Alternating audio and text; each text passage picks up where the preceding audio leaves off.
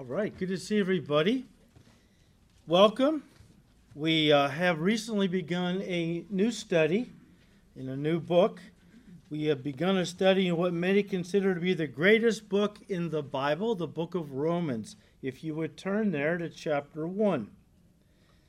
And while you're doing that, let me just say, Romans is the Magna Carta of the Christian faith. Martin Luther said it should be memorized word for word and constantly read by God's people that they might know and understand their liberty in Christ. Now, as we've already said, Paul the Apostle wrote this book on his third missionary journey as he was staying 3 months in Corinth in the house of Gaius. And then he gave the letter to Phoebe, a Christian businesswoman who was headed to Rome on business. We see this at the end of the book. And she carried the letter to Rome and delivered it to the saints there. I don't think Phoebe had any comprehension of the spiritual treasure that had been entrusted to her, nor the impact it would have on countless lives down through the centuries. Did she have any idea what she was carrying? The Word of God is more precious than gold, the psalmist said. Boy, that's an understatement with this book. And that's one of the reasons we want to study it. It's an incredible book. And I think a lot of Christians tend to shy away from it because they're afraid of it. They're afraid it's just too deep, theologically too strenuous to dig through. And I've heard teachers that I respect say, it took me years to teach Romans because I just didn't feel I was up to the task. And I didn't feel I had the time to dig out all the things I felt I needed to make a good presentation of it. But look, we can approach God's Word like a theologian, and many theologians have taken years and years to try to plumb the depths of this book, and I don't think really have exhausted it. But then we have children in our Sunday school that we teach the Word to very simply, and they grasp the basic concepts and can interact with a book like Romans in a way that is really a miracle. So Paul gives us the theme of the book in the very first sentence, the gospel of God. Let's read verse 1. Paul, the actual term is bond slave. Paul, a bond slave of Jesus Christ, called to be an apostle, separated to the gospel of God. Now, guys, 25 years before this, Saul, as he was named back then, was on his way to Damascus to arrest Jewish believers in Christ and drag them back to Jerusalem to stand trial. The goal was, no doubt, to have them be pronounced guilty of heresy and blasphemy. Blasphemy, how? Because they were calling Jesus Christ God. And for a Jew committed to Judaism as Paul, that was the ultimate blasphemy. And no doubt that was what he was after. He wanted to stamp out this cult called Christianity. He wanted to put to rest once and for all any worship of this carpenter from Nazareth that wound up getting himself crucified, and yet people claimed that he had risen. Paul didn't buy that, or Saul of Tarsus at that time didn't buy that. And so he felt it was his mission in the name of Judaism to stamp out this cult and bring to justice its followers and put to an end this gospel, so-called, that bore the name of Jesus Christ. But then something happened on the road to Damascus. Turn to Acts 9. Acts 9, starting with verse 1. Paul's on his way. Now, I should read it. We'll just pick it up. Then Saul, still breathing threats and murder against the disciples of the Lord, went to the high priest and asked letters from him to the synagogues. These were basically arrest warrants, to the synagogues of Damascus, so that if he found any who were of the way, that was the initial name for Christianity, the way. Of course, we understand why it was called that. Jesus said, I am the way, the truth, and the life. Nobody comes to the Father except through me. So they like that. Oh, he's the way. Well, we'll be the way. That kind of thing. And so, we're going to go up there to find. Paul said, takes some guys. I'm going to go up there. We're going to try to find any people of the way, and whether men or women, that he might bring them bound to Jerusalem. Verse 3. As he journeyed, he came near Damascus, and suddenly a light shone around him from heaven. Then he fell to the ground and heard a voice saying to him, Saul, Saul, why are you persecuting me? And he said, Who are you, Lord? Then the Lord said, I am Jesus whom you are persecuting. It is hard for you to kick against the goads. So he, trembling and astonished, said, Lord, what do you want me to do? Then the Lord said to him, Arise and go into the city, and you will be told what you must do. Saul got converted to Christianity that day. And ever since, he has called himself a bondslave of Jesus Christ, the very Jesus Christ he had hated 25 years earlier, and whose followers he had sought to destroy.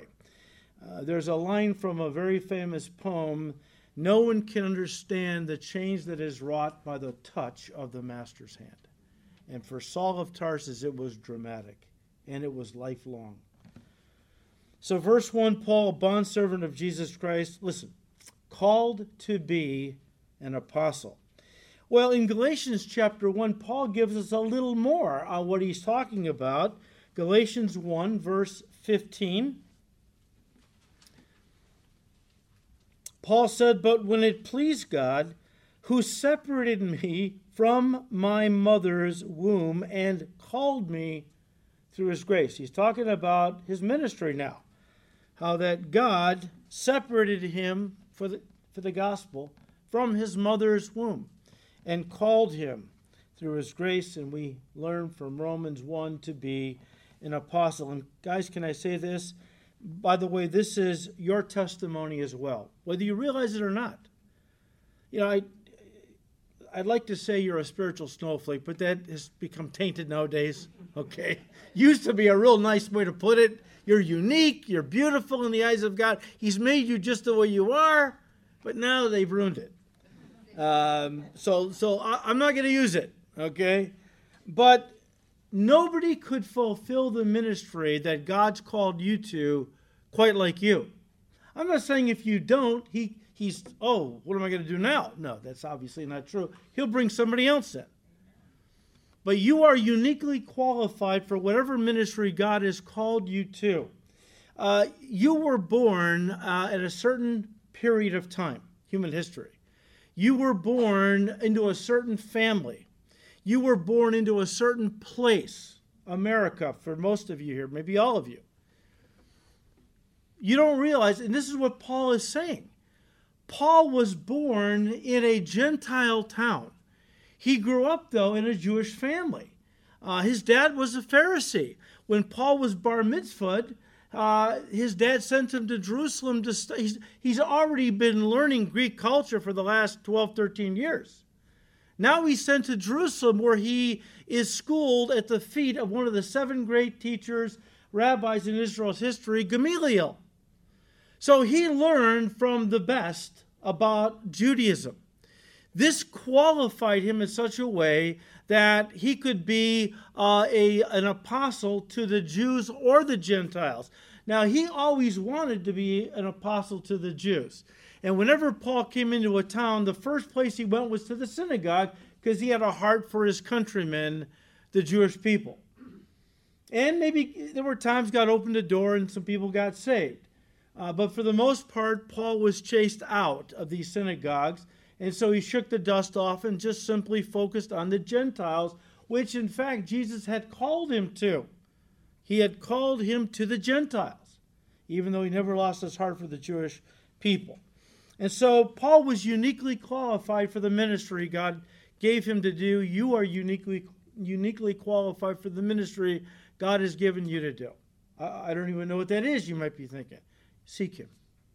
He'll reveal it to you. And let me say this to you, there are seasons in our lives. And during each season, maybe God's called you to do something unique for him in that season. We'll talk about that more in a moment. But as time progresses, the ministries may change. but you always are to be a servant of Jesus Christ.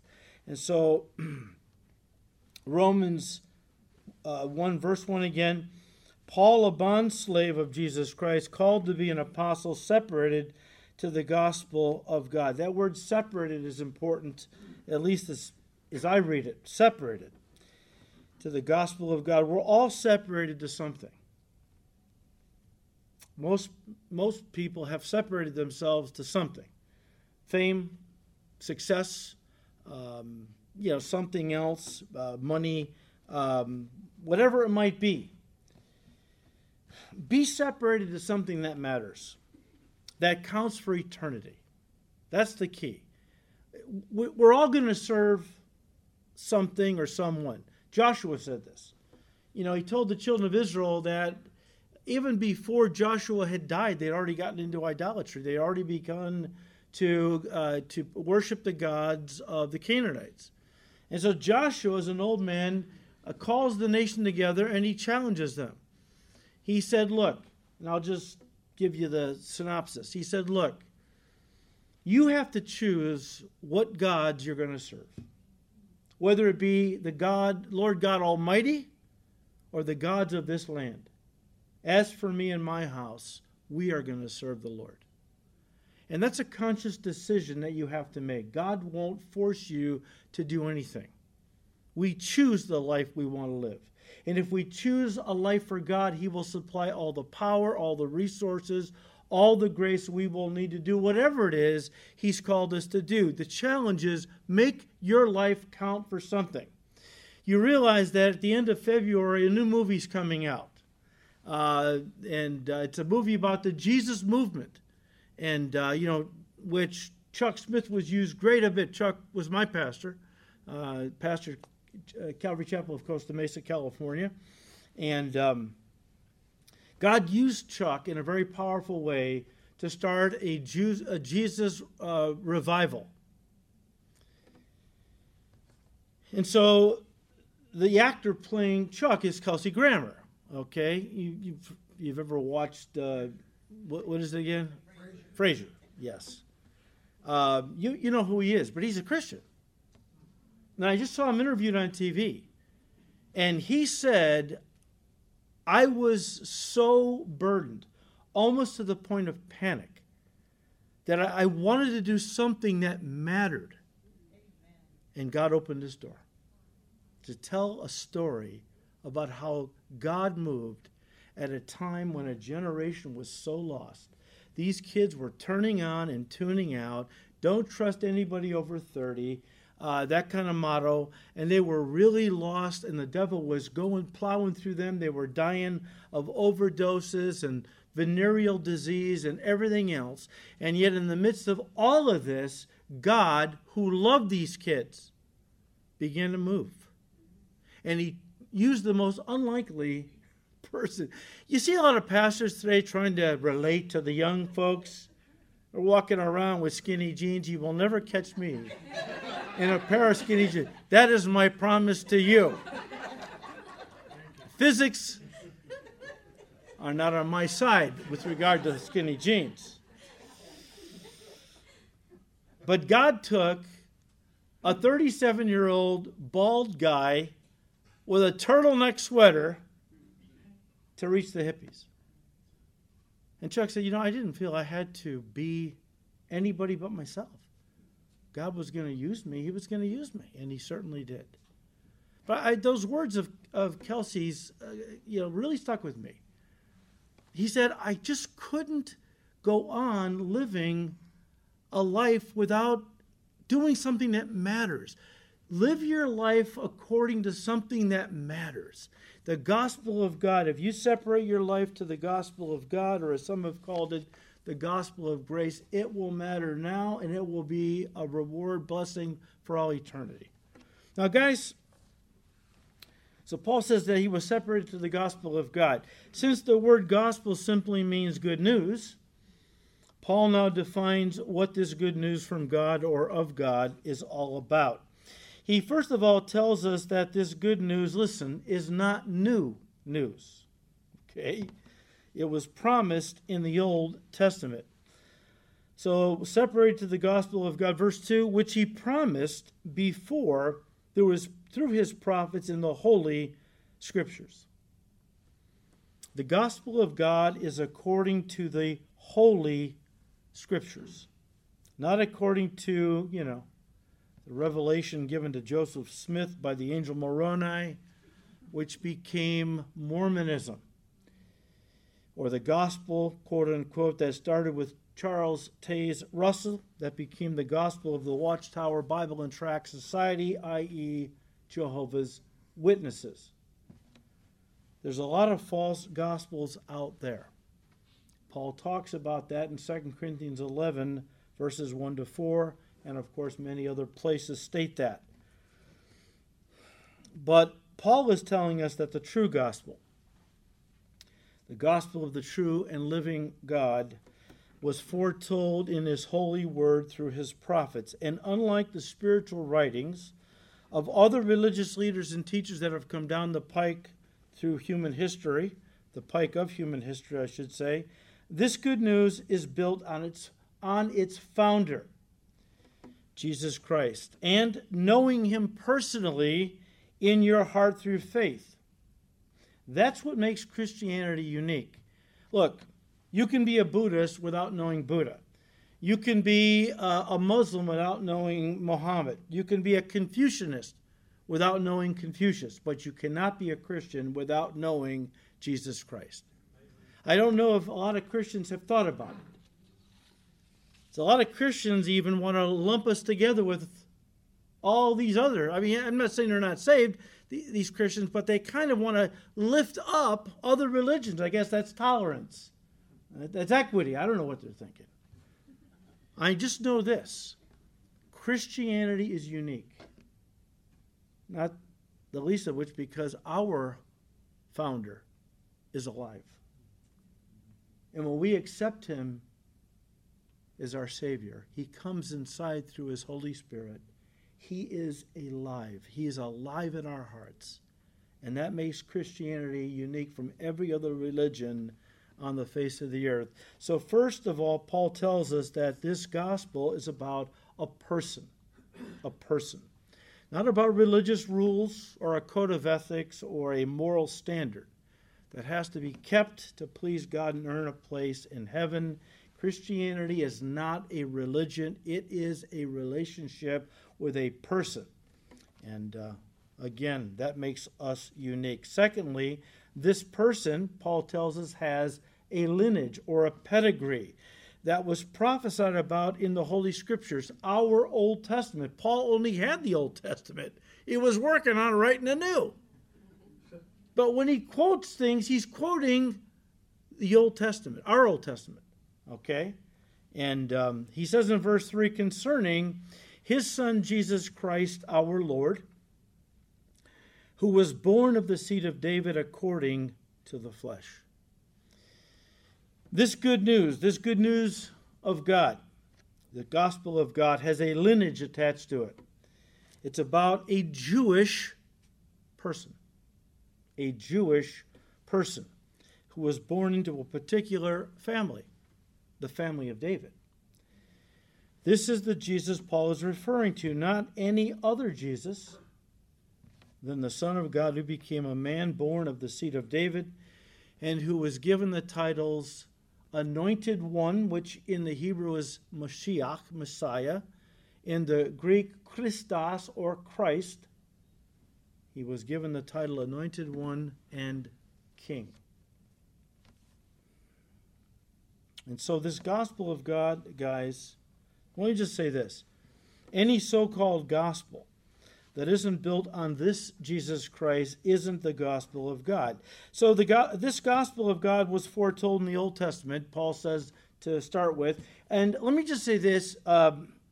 In fact, it had to be. In fact, it had to be. You say, what are you talking about? Well, any good news that doesn't go back to the beginning of creation, where mankind first fell, and offers those people an opportunity to be redeemed, any so-called good news that leaves out a big chunk of people is not the gospel of God, who desires all men and women to be saved and to come to the knowledge of the truth, right? I mean, any gospel that doesn't go back to the beginning, when mankind first fell, and therefore includes all of fallen mankind in God's plan of redemption, isn't the true gospel. Listen, a Johnny-come-lately gospel isn't the true gospel, or, in other words, any gospel that didn't start in the Garden of Eden isn't from God. Genesis 3:15 is where our gospel started. The proto-evangelium, Latin for the first glimpse of the gospel. That through the seed of the woman, a Redeemer would come who would be virgin born, seed of the woman, and he would crush the serpent's head, and yet the serpent would bite his heel. The serpent would move in the hearts of people to kill him, but he would rise from the dead and ultimately crush the devil's authority, the devil's head, and establish a kingdom that would last forever. You see, guys, and I bring this up because Mormonism started in April of 1830 and claimed to be the only true religion presenting the only true gospel. 1830. That's a lot of years to wait for the true gospel. What happened to everybody before that? Well, they were lost.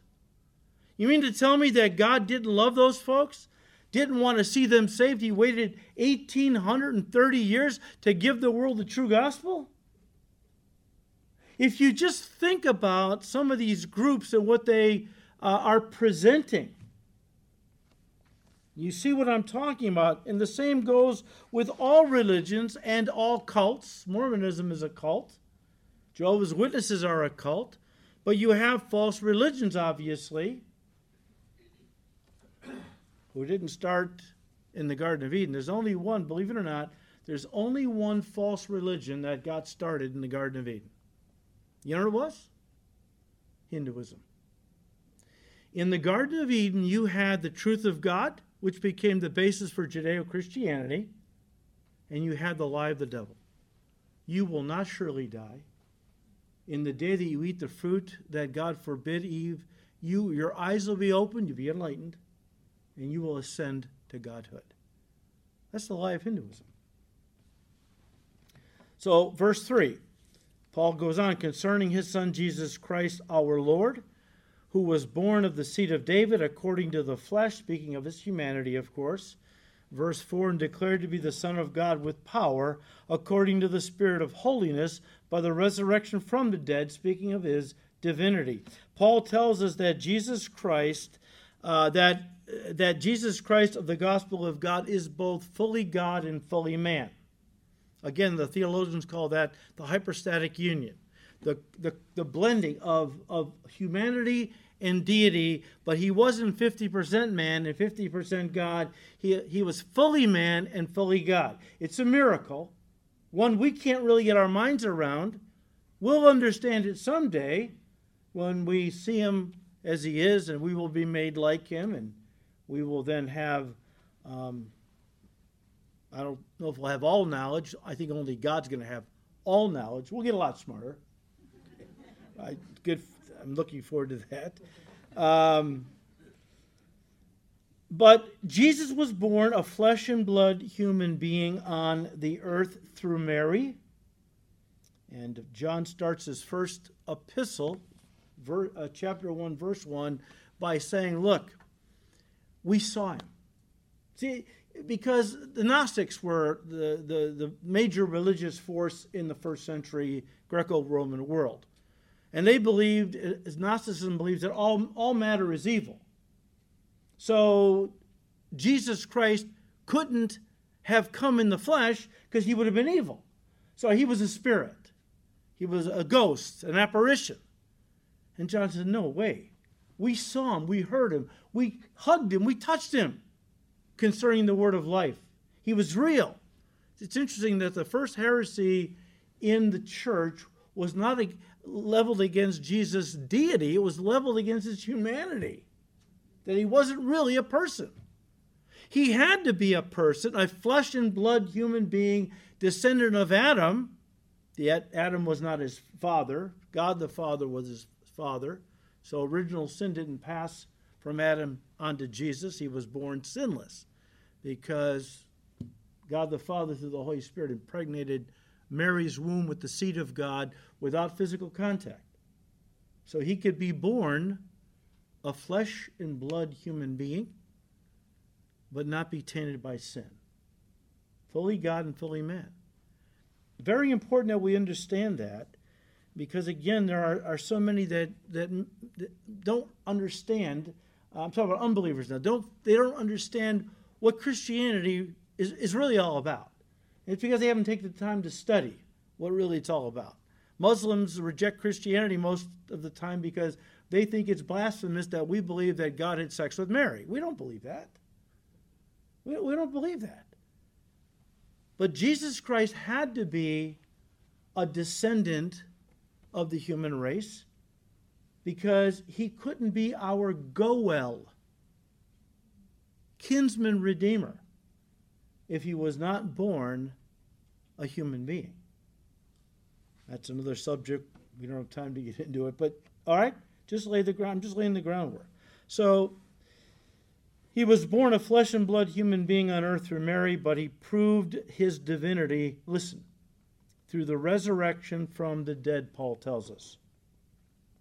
Now, commentators question how Jesus' resurrection could prove his divinity when others were raised from the dead, right? Like Lazarus, John 11. And it didn't prove that Lazarus was divine. So what is Paul saying here? Again, declared to be the Son of God with power according to the Spirit of holiness by the resurrection from the dead. Others were raised from the dead. Why weren't they declared to be God? How does that prove Jesus was God? Well, there's two possible explanations. The first one is that Jesus said that he would raise himself from the dead. He would raise himself from the dead. Only God can do that. Remember, there's two passages that come to mind. Remember John 2, verses 18 and 19, where Jesus said, destroy this temple and in 3 days what? I will raise it up. Now, his critics thought he's talking about the temple of Herod. And they said, it's taken 46 years to build this temple. You're going to raise it up in 3 days. 60 years after the fact, as John is writing his gospel, John adds a little commentary. He said, this he spoke of the body of his flesh, not of the earthly brick and mortar temple. But then, of course, John 10, verse 18. Jesus said, no one takes my life from me, but I lay it down of myself. Listen, I have the power to lay my life down. I have the power to take it up again. Now, just as a little side note, and I brought the notes with me, the New Testament teaches that the Father, the Son, and the Holy Spirit were all three involved in Jesus' resurrection. And there are verses for that. If you like to know what they are, come on up. I've got them with me. You can take a picture of it if this is something that you want to study in more detail. So that's number one. That, Jesus said he would raise himself from the dead. And he did. That proved his divinity, that he was God. Number two, the Greek in verse 4 simply reads that, and I'm quoting, Jesus was declared the Son of God with power, according to the Spirit of holiness, by the resurrection of the dead. The Greek is literally resurrection of dead ones. Some believe that what Paul is saying is that Jesus proved his divinity by raising people from the dead through the power of the Holy Spirit that rested upon him, as we talked about Sunday. He was baptized in the Jordan by John. When he came up, he prayed. The Spirit of God descended in bodily form like a dove upon him. That Greek preposition indicates the baptism with the Holy Spirit, which is an empowering for service. Jesus Christ did not begin his public ministry until he was first baptized with the Holy Spirit, and then he went to the synagogue in Nazareth, and he opened the scroll of Isaiah, and he read these words, "The Spirit of the Lord God is upon me, for he has anointed me to preach the good news." And got to read that passage. It didn't end so well. Didn't end bad for Jesus, but they tried to throw him off a cliff. So So, when you're preaching like that and people are responding that way, that's good preaching. I mean, come on. If you're really preaching in the power of the Spirit, some people are going to get saved, other people are going to want to kill you. I like it when people get saved. I don't care much if they try to kill me. But with Jesus, that happened more than a few occasions because he just said it like it was, all right? But I just want you to understand that Jesus did rise from the dead. We know he's God through many infallible proofs, right? And the really good news is that when Jesus was raised from the dead, listen, never to die again. That's what made him unique. Others were raised from the dead, but they died again.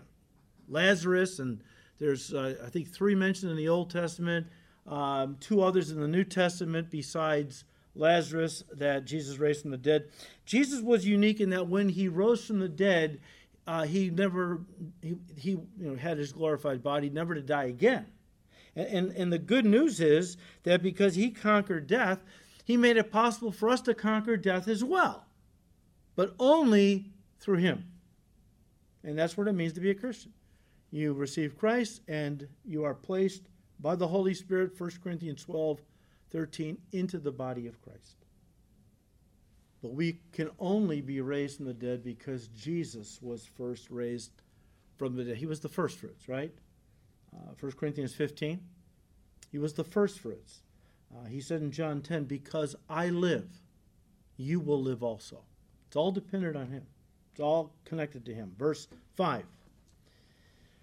Through him we have received grace and apostleship for obedience to the faith among all nations for his name. Now, we all know what grace means. Grace means unmerited favor, undeserved blessing. Please have that tattooed on your brain.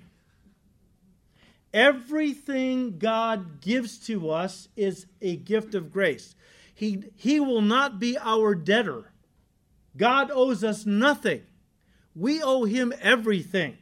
And whatever he gives to us, it's a gift of his grace, nothing more. I don't earn anything from God. He doesn't owe me anything. Oh, you served me quite a bit last week, Phil. I owe you a little bit now, right? No. Lord, every breath is a gift. Every beat of my heart is a gift. That's good enough. No, but he's always giving us things, isn't he? Taking care of us. He dotes on us, as any father, a good father would his kids. But it's all by his grace. And guys, you see, what makes good news of God so good is that God is offering mankind salvation according to his grace. Grace means a gift. God is giving to us eternal life as a gift, and not according to our goodness or our human achievements. Turn to Ephesians 2. Of course, you all know this, but it's a good place to bring it out again. Ephesians 2, starting with verse 8. Paul said, for by grace you have been saved through faith, and that not of yourselves. It is a what? It is a gift of God. Not of works, not of your religious works or good deeds, lest anybody, when they get to heaven, stand around boasting. How nauseating will that be? Nothing more nauseating to be around people who are boasting about themselves all the time, you know? And God certainly doesn't want people in heaven that are going to stand around boasting how they deserve to be there, you know?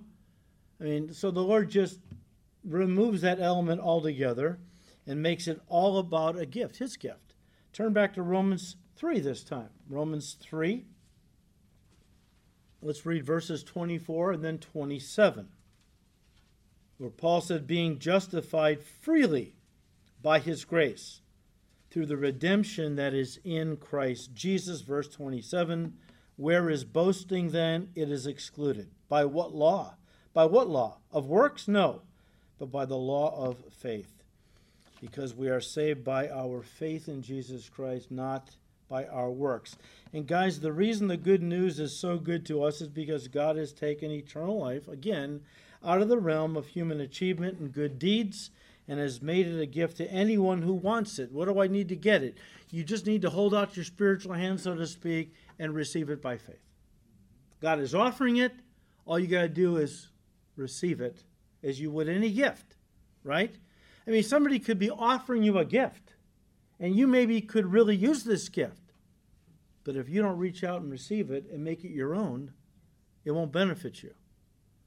And so even though the whole world is being offered eternal life, most of the world will not receive it, and so on. But someone has defined grace, using it as an acronym. You ready? Grace. What does it mean? Well, God's riches at Christ's expense. And the only way God could show us mercy, the only way God could show us blessing, was if sin was paid for. That's what Jesus came to do. He came to pay our debt so that the way might be open for God to show us mercy and grace and blessing. Now, some people think that because salvation is free, it's cheap. And it's true. When something is too easily attained, it's appreciated far too little. I think I told you the story about I think it was a college, and they were doing a little study, human nature study. And so, or it might have been a department store chain, I don't know, whatever. So many have gone out of business, I'm afraid to mention one. But they wanted to run do a little study. So what did they do? Well, they put upstairs in the exclusive section of the store where all the top-end clothing was, they put these dresses and different things, and the price was astronomical on these garments, right? Just in they were in the most expensive section of the store. Then in the bargain basement, all the way down to the basement, they put the exact same merchandise marked down to hardly anything. Everyone was giving it away. Do you know that they couldn't keep the garments in stock upstairs? They were selling out constantly, and they couldn't get rid of the garments in the basement, and it was all the same stuff. Because what comes too cheaply is valued too little. And that's the danger of the gospel and eternal life. Some people think that because they don't have to work for it and sacrifice and fast and all these religious works, if they can't earn it, if it's free, it's not worth anything. Well, it's not free. Don't kid yourself. It cost God a great deal to purchase our salvation, a great deal. And of course, the verse that comes to mind is John 3:16. For God so loved the world that he gave his only begotten Son, that whoever believes in him should not perish in hell, but have everlasting life. Don't ever make the mistake of thinking that salvation is cheap. Again, it cost God a great deal to save us and offer us eternal life as a gift of his love. And when a person tries to buy or pay for their salvation through their good works, tries to pay for the love that God is offering freely, listen, it is the ultimate insult to him. There's a word for it: prostitution. Can you imagine somebody doing something for you out of great love, and you destroy it by trying to offer money? Let's just use, it's a dumb example. It doesn't even begin to communicate what we're talking about. But let's just say that you really wanted to invite Cindy and I over for dinner. You just really wanted to do that. You wanted to invite us over for a really wonderful dinner. You're a good cook. And so you invited us. So we accepted the invitation, came over, had a wonderful evening. I mean, you went all out. You bought the finest meat. It obviously took you a long time to put together this meal. And as I'm standing up to leave, I pull out my wallet and say, how much do I owe you? That's an insult. It can't even begin to compare to the insult that God is insulted with by people who try to pay him for what he is offering to them freely, what he bought and paid for through his great love for us, and so on. But guys, talking about the gospel of God, Paul is defining it. This is the central theme of the good news of God. That salvation doesn't come by, listen, water baptism, confirmation, communion, church membership, or church attendance. It doesn't come by good works, or by being a good person, or by living a moral life, or by giving to the church, or to the poor, or by volunteering in the local soup kitchen. I'm not putting many of those things down. But these are just some ways people try to earn what God is offering freely, right? Guys, it is a gift of grace you receive by believing in and receiving Jesus as your Savior and turning your life over to Him as your Master. It is a gift to be received, not a reward to be earned. Now, we have 2,000 years of Christianity, and we say, well, of course. This is not news to us. But we're talking about a first century pagan world that God has sent Paul into. In the ancient world, paganism, it was all about working your tail off so that at very least the gods wouldn't be angry with you and do something bad to you. The goal for many of them was just to placate the gods so that they leave me alone. But there were different gods that you wanted to placate, sacrifice to, and so on, because you wanted their blessings on your fields and different things and so on and so forth. And here comes the gospel of Jesus Christ into a world of darkness, a world of paganism which often said people need to die to be sacrificed to the gods to make them happy. And Paul comes with the message, no. The God of all creation sent His Son to die for you, that you might have eternal life. I mean, yeah, we understand that truth. But put yourself in their shoes. That was about as revolutionary a message you could ever think of. Now, Paul's going to have a whole lot more to say about grace later, so we'll save the bulk of our comments until then.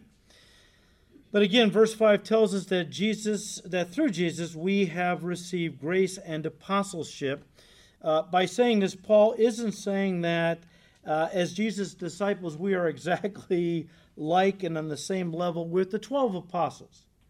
He talks about us having received grace and apostleship. But don't think for a second he's talking about that we're now equal with those disciples that were appointed by Jesus as apostles. Judas hanged himself. Matthias took his place. So there were still 12, right? The Greek word for apostle is apostolos, which literally means one who has been sent out with a commission. But the word also carries with it the idea of being authorized to act on behalf of another. The other is often a king or a governor or a dignitary of some kind. Turn to John 20. Being authorized to act on behalf of another. Now in John 20, we've been looking at verses 19 to 23, but let me just draw your attention to verses 20 and 21.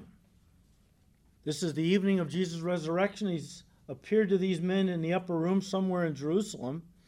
And when he had said this, he showed them his hands and his side, because they were worried he was a ghost, terrified actually. And so he wanted them to know that, look, a ghost doesn't have flesh and bone. It's interesting he didn't say flesh and blood, right? He made it a point to say flesh and bone. You say, well, why is that an issue? It tells us that our glorified bodies are not going to be a blood drive system. They're going to be a spirit drive system. They're going to have tangibility. They're going to be tangible. We're not going to be ghosts or spirits, right? Although we will have the ability to, in some way, do something to cause our molecules to be able to pass through walls and doors like Jesus did. So that'll be a kick to find out how that all works. But if you notice what Jesus said to them, okay, then the disciples were glad when they saw the Lord. Verse 21, so Jesus said to them again, peace to you, what? as the Father has sent me, I also send you. Now, he was going to ascend very shortly back to the Father in heaven. And what these disciples were now going to be, as well as all of us, because it wasn't just those in the upper room he was calling to be, his representatives. But very soon, they were going to be, we were going to be, here we are, representing our King on foreign soil. He's in heaven. That's where, think of ambassador. Ambassador and apostle is not the same exact thing, but for our intents and purposes, it's pretty close. All right? And think about that. An ambassador is somebody who represents a dignitary, a king, a governor, on foreign soil. We are representing our King here on the earth, on foreign soil. This is not our home. Someday we will be with the Lord in heaven. But we call it, guys, the Great Commission. I'll just read this to you. You don't have to turn to it. Matthew 28, verses 18 and 19. And this is now right before Jesus ascended back to the Father. He came and appeared to his disciples and saying to them, all authority has been given to me in heaven and on earth. Go therefore and make disciples of all the nations, baptizing them in the name of the Father and of the Son and of the Holy Spirit. So he was commissioning them. He was sending them out as apostles, ambassadors, if you will. Guys, the Great Commission is all about Jesus, our King, sending us out into the world with the good news of redemption, that God has provided a way whereby you can be forgiven for all your sins. Sin has to be paid for. You can't do it yourself. But God so loved you, he sent his Son to die in your place. That's good news. And what is attached to it? The good news of the coming kingdom. And I can't wait. As I see this world imploding more and more and disintegrating into chaos, confusion, corruption, and so on, I cannot wait for our King to come back and to establish a kingdom of true righteousness, and so on. That's good news. That's what we have. That's what has been entrusted. You talk about Phoebe having been entrusted the book of Romans. That was huge. How about Jesus Christ entrusting his church with a message that will revolutionize the world if embraced? Wow. And the ultimate part of that message, he's coming back.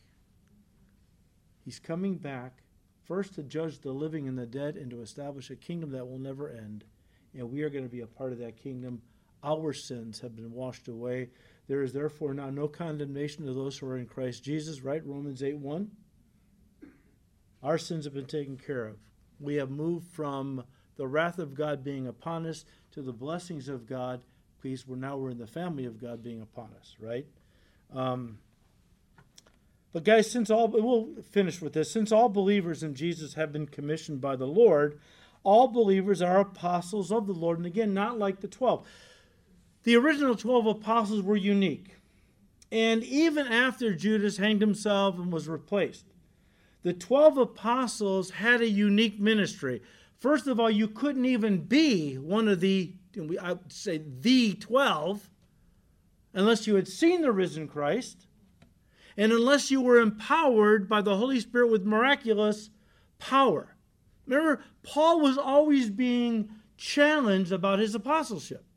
Well, Paul wasn't with the 12. He wasn't one of the 12. What gives him the right to claim he's an apostle? And how did he defend himself? Have I not seen the risen Christ? Are not the works of an apostle being wrought through me? That was, Paul was saying, look, I'm an apostle born out of due time. That's true. I wasn't with the 12. But it's not that Jesus Christ hasn't commissioned me. He appeared to Paul and commissioned Paul as an apostle. Because this is always, and of course, through the apostles came New Testament doctrine, for the most part. I mean, Luke wrote the Gospel of Luke and Acts. Luke was a Gentile, all right, and not an apostle. Mark wasn't an apostle. and he wrote the Gospel of Mark. But for the most part, God gave to the apostles, the 12, divine revelation, direct revelation from God that was written down and became our New Testament.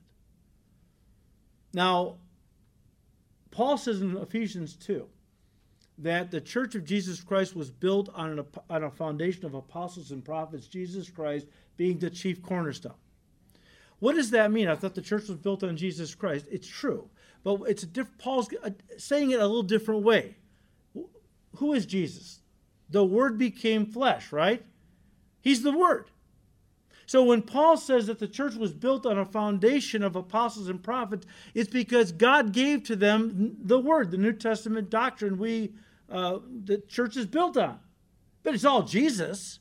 It's all Jesus. It's just a different way of saying it, right? And so we are not like, and you have people running around in the church who claim to be apostles. Some of them even think they are empowered by God to give us new revelation. That's very dangerous. We are not getting any more doctrine. That's all done. It was completed with the book of Revelation. Does that mean God doesn't speak to us personally anymore? Of course he does, all the time. That's different from doctrine, though. Okay? Some of these characters believe that they have been given new doctrine from God. The problem is it contradicts the old doctrine in our word. That's a different subject. But this is always the case, and we'll close, all right? That, there are no spectators in the body of Christ. All who have been converted have been commissioned, all right? All who have been saved have been sent. Every member is a minister, every saint is a servant. Again, turn back to Ephesians. We'll end with this. We've already read verses 8 and 9. I want to finish with 8 and 9 and then 10. Ephesians 2.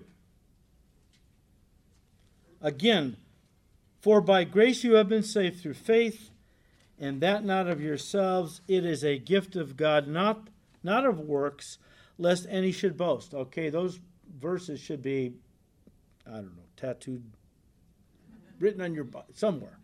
I'm not going to go there. I'm sorry I went there at all. Stamp it on your forehead. Do something with it so you never forget Ephesians 2, 8, and 9. But I like verse 10. For we are his workmanship, created in Christ Jesus for good works, which God prepared beforehand that we should walk in them. There is no such thing as a Christian who has been saved to sit. We have been saved to serve. We have been converted to be commissioned. It's all there is to it. And I want to leave it there because this idea that we have been created for good works throws some people. And Paul is going to address something in verse 5 that we need to spend a little time on next week, maybe the whole hour on. And let me just say this. You think, well, you're going kind of slow. I mean, it'll be, the week after Jesus returns before you're done. And won't that be good for you? Because he'll take over. And you don't have to listen to me anymore. As we mentioned last time, the introduction of Romans is longer by far than any of Paul's other letters. He's so excited about the truths he wants to present to this church and to the body of Christ in general that he jams so much in the first 17 verses. It's incredible. And that's why we're taking a little time with it, because Paul did. And if he felt the need to jam-pack the introduction with all kinds of doctrines and things, we're going to unravel them as we go and look at them part by part. And then we'll get going into our first main section, okay? So, God willing, come on back next week and we will continue on. Let's pray. Heavenly Father, we thank you for this incredible book. We just pray that your Spirit would really be our teacher to present these truths in a powerful, life-changing way. So, Lord, continue to bless these studies in this awesome book. We ask all this now in Jesus' precious name. Amen.